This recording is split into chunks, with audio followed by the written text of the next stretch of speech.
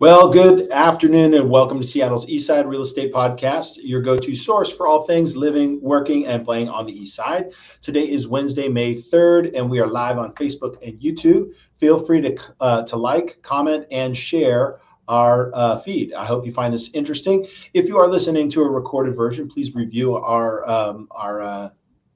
podcast and subscribe on YouTube. We're also on Google Podcasts and Spotify, I believe, many others. Today, we're going to bring in Tucker Maxwell with Guild Mortgage Company, and we're also going to be talking with Carly Hull of Mason Staging. But before, and actually, I lied, I'm going to actually bring in Tucker Maxwell here for our Real Talk segment. So good afternoon, Tucker. How you doing? Great, Dan. How are you today? I'm doing great. So we had some phenomenal weather, stuff that we've earned here in the Northwest when you put up with all the rain that we get. Every now and then we get days like Saturday. So I want to hear what was your Saturday all about? You know, Dan, I was planning to climb some mountains, but the avalanche risk canceled that because it was so nice and it heated up so quickly. Avalanche risk was crazy, off the charts. So where were you going?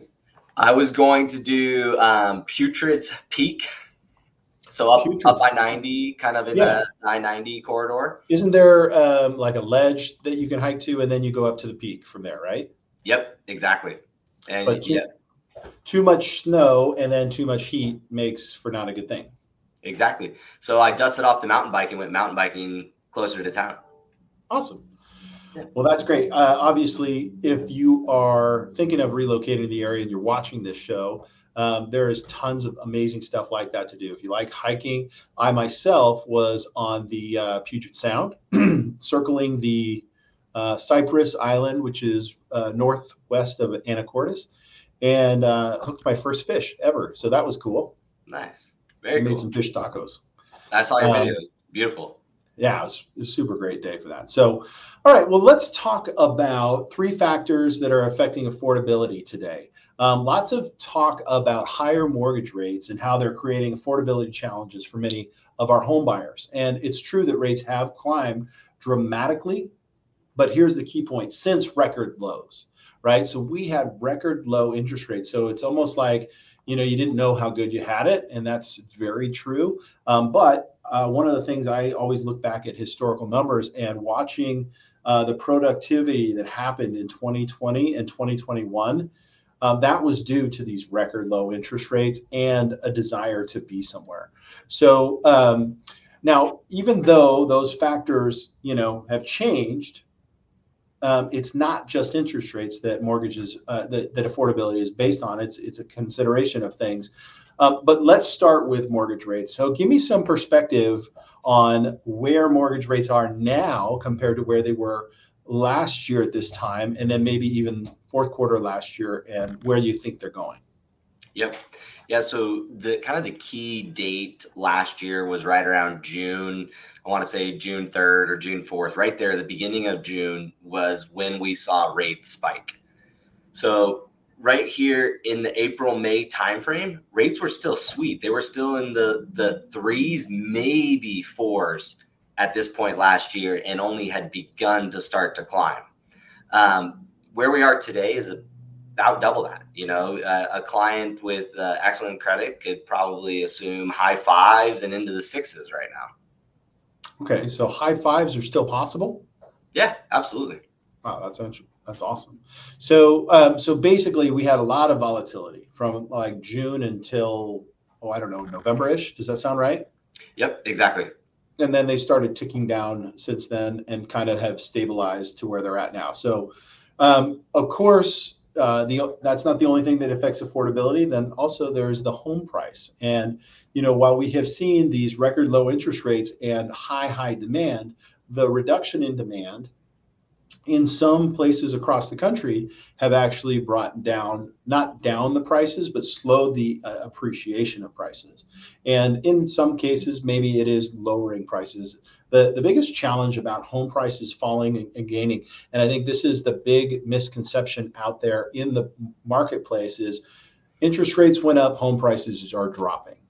It's actually true and not true. So to say home prices are dropping, yeah, home prices are dropping over this incredible high that we had, where in March of 2022, we were seeing escalation amounts somewhere between 7 and 13% above asking price. So now we're actually maybe in some good cases here on the east side, we're still seeing escalations. However, agents have been smart. They've looked at the rear view mirror and said, well, we can't demand the prices of last year or more than last year, but we can start a little lower. And because demand happens, there's still a higher price. But it is true that this is going to be a very case by case basis. I couldn't even tell you from Sammamish to Issaquah to Redmond to Bothell to Newcastle to Renton how different it will be. What's the price range? Some price ranges are taking longer to sell, others are quickly. So it really does depend. But the truth is that because there are higher interest rates, it has taken a few buyers off the market. But will you agree with me, Tucker? There's still some multiple offer situations. Absolutely. Yeah. Yeah, on a well-priced home, for sure. I think where you're not seeing the multiple offer situations where maybe a seller gets a little overzealous, wants to beat out a neighbor, and is a little more passionate about their home and they price it a little higher, then maybe you don't see as quite. But yeah, we're dealing with multiple offer situations just like we were before, just lower escalations. People aren't going six figures over list price, but still having to go, 5% or so over list. Yeah, I think, and I think the importance of that is having a good, solid pre-approval letter, which is kind of speak to that. What do you guys do to encourage your potential borrowers to be prepared for the market that may be competitive? Yeah, so you nailed it. Pre-approval is ultimately key because you have to, one, understand your numbers. And the only way for a lender to give you concrete loan approximations is to fully understand the risk that you present to the bank so we can estimate an accurate interest rate and accurate payment. And most importantly, your cash to close, which is a combination of your down payment plus closing costs. So you know how much out of pocket you will need to bring in to buy the home and how you then can use that information to work with your agent to strategize on how you're going to handle the appraisal, right? If we're escalating over list price, there's the potential of a low appraisal. What does that mean for the buyer? Do we need to bring in additional funds to cover that gap? Do we have those additional funds available or do we not? And so really understanding your numbers through the pre-approval process will give you the ability to know how much money is left over and how to handle the appraisal. And then on top of that, gives you the confidence to waive financing if you need to. You have a lender that's backed that decision, has checked you off as a buyer and says you're good to go so that you have that confidence to be able to potentially waive financing without just completely shooting in the dark there. Awesome. So when push comes to shove, the more preparation you do on the lending side, the more you will have the opportunity to be in the best possible position to get a house that you're looking for. And that's that's the bottom line on that. Lastly, the third point on affordability is despite the amount of unemployment that we're seeing, which is actually kind of slid back to record lows in some sectors. I know we're hearing a lot of stuff about layoffs, but what are you hearing from a standpoint of qualification standards? Meaning, in the area here in Bellevue, our median home price is $1.5 million. So, the individuals that are qualifying for that generally have pretty good salary to start with. Am I correct in that? Absolutely. Yeah. Very, very few buyers even anywhere near the area median incomes for most of our borrowers. Yeah. Yeah. So that the truth of the matter is that we have a well-employed population, but there's all this layoffs. So who's getting laid off? Where are they going and what are they doing? And we still have a lot of buyers. So where's the movement on earnings for people? Yeah, so it's an interesting point. A lot of the layoffs we're seeing are in the tech sector, which is specific to the East Side. We have an enormous tech sector here on the East Side. I think one thing going for us is the space companies, SpaceX, Blue Origin, some of those companies, specifically Redmond. I think they're starting to call it Space City. it's doing very well and they're hiring. And so if these folks are leaving Google, Microsoft, or one of those traditional tech companies, there are other jobs available in these other fields, also biotechnology, that are willing to hire these. So from a qualification standpoint, there is the risk of layoffs, but there are still jobs available for those people. And then the second thing that we see is we have a lot of dual income households in this area. It's very common for both, both partners to have good income. And at the incomes we just talked about, they can almost always qualify for the home with just one of their incomes. So while there's the risk of layoff, the likelihood of them both being laid off is fairly low. And so most of the buyers are saying, yeah, maybe we won't stretch to 1.8, but we're still willing to go to 1.2 because one of us can carry that payment, no problem. Something occurred to me as you talked me through that, is I know specifically engineers, programmers, engineers, that whole kind of tech sector that you think of, people that work for Microsoft. Well, I had people that work for T-Mobile, so that's cellular, and I've seen them go to Amazon, right? And then, which is retail goods and online store and all that, a lot of different things. And then going over to, say, Google, right? And I didn't even think about aerospace, i.e. outer space. Yeah. But somebody with that skill set, if they get laid off from Amazon, boom, it's going to go right over to one of these other industries that are diverse. So, I mean, that is kind of the hallmark of what makes the East Side such a desirable place for people to live, is there is that diversity of, if you're good at what you do and one industry or type of industry has scale backs or cutbacks, you can easily pivot and go over to other ones. I didn't even think about that. So that's a great point.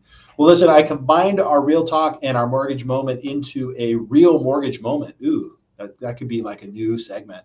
And so I know you have some stuff on loan level price adjustments, and let's save that topic for next week.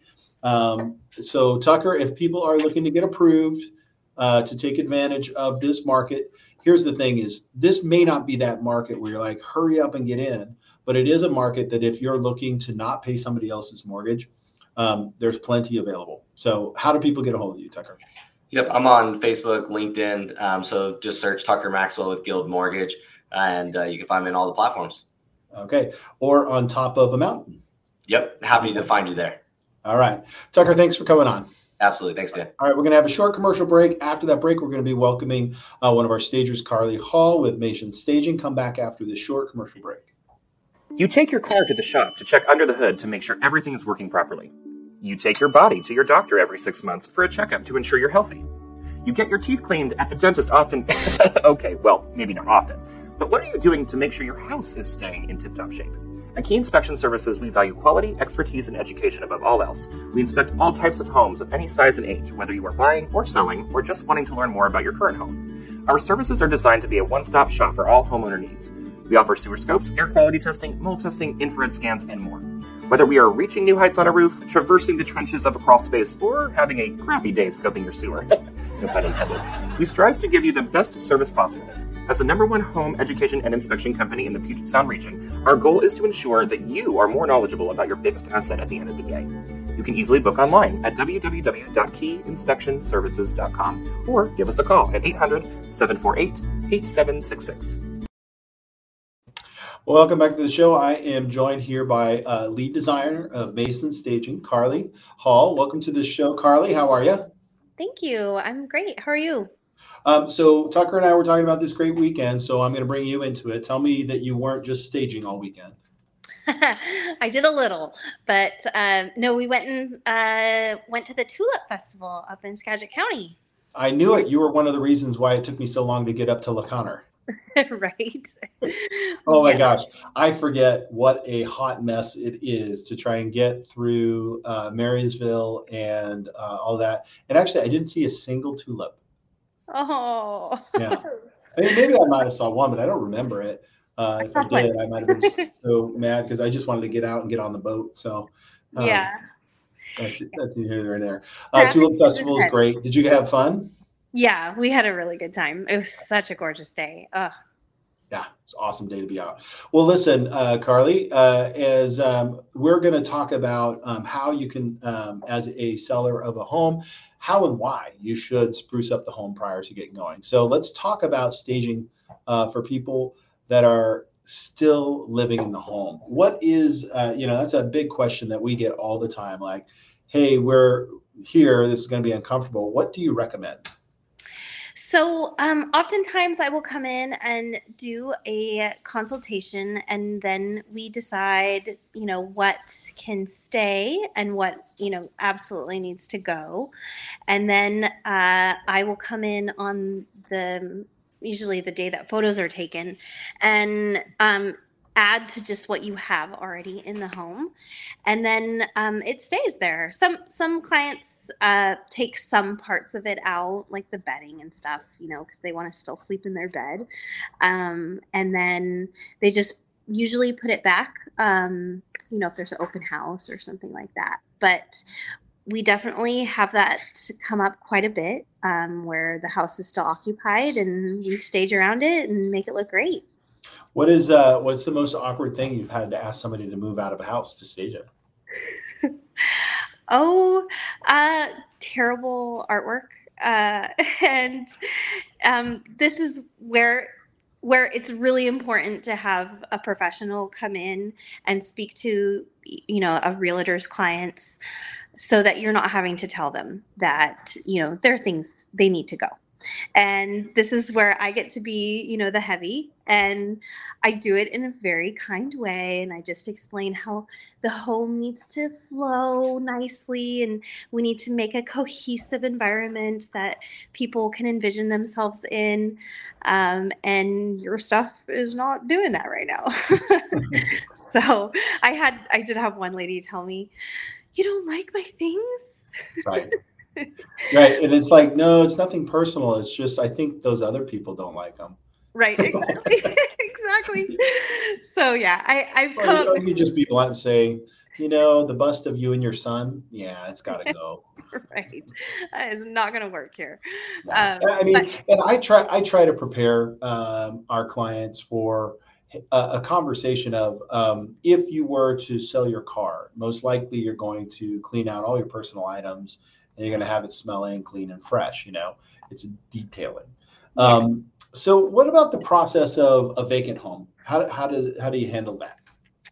That's the best. It's a clean canvas for me, and I do have to bring in, a lot more furniture, but I get to really create a space from nothing. And I love to tie in, of course, what the house already has and match it with, any particular paint colors or flooring or anything like that. But yeah, that definitely is my favorite, when I get to create a space all of my own design. That's good. Okay, so a clean canvas. So typically, if I talk to somebody and we're talking about, let's say, a 4-bedroom, 2-bath house, are you staging all those rooms? Some clients like to have every room staged, and I do give clients the option to just have as many rooms as they would like. We run a special called the Heart of the Home, where it's the kitchen, dining room, living room, and then we include the master bath and the master bedroom in that one. So those are really the most important rooms for prospective buyers to see staged. But then we can easily add on, an office or a kid's room or anything like that. That definitely fills in the pictures when they're viewing it online, so that they can definitely see enough of the space and get an idea for if they love it or not. Do you have a style? I definitely have a style. I would say it's more farmhouse, French decor, and I keep pretty close to that. I do add some modern elements, but I definitely do a mixture of not too modern and not too farmhouse, somewhere in the middle. Farmhouse French. And if somebody's style doesn't mix with that, what do you do in that instance, right? So like we talked earlier about partial staging. How do you get around that? So I definitely need to see the space ahead of time. I preferably like to walk it, but if I can't walk it, I do have agents send me really good photos, and I can do it with that. But I get really creative, and I do have quite a large other color palette that isn't necessarily what I would go to for myself, but it allows me to draw in what people already have and like mesh it all together. So I definitely work always with what they have. If there's one particular color, I'm definitely matching things to it, and making it work. So sometimes when people have something, like this red chair, and they just love this red chair and they sit in it every day, they gotta have it. And instead of just covering it up, I like to enhance it with other colors in the room so that it looks like it feels like it should be there. So then, do you have any Easter eggs in your staging? Do you know what I mean by that? Like little weird knickknacks that nobody really knows what they're for, but you only see them in staged houses. Do you have something that you're like, this is my go-to? Well, let's see. I use a ton of black and white. I think that would be something that a lot more people, I use than a lot more other stagers. But I fold my blankets a really particular way, and so I can always tell if somebody's messed with my things because they're not folded the same way. And I use a lot of beads too, like the long string of beads, and they always get messed with in every home. I come back. I don't know if you can see this, but what is that thing, right? a very thin vase. It's a vase, yeah. Yeah.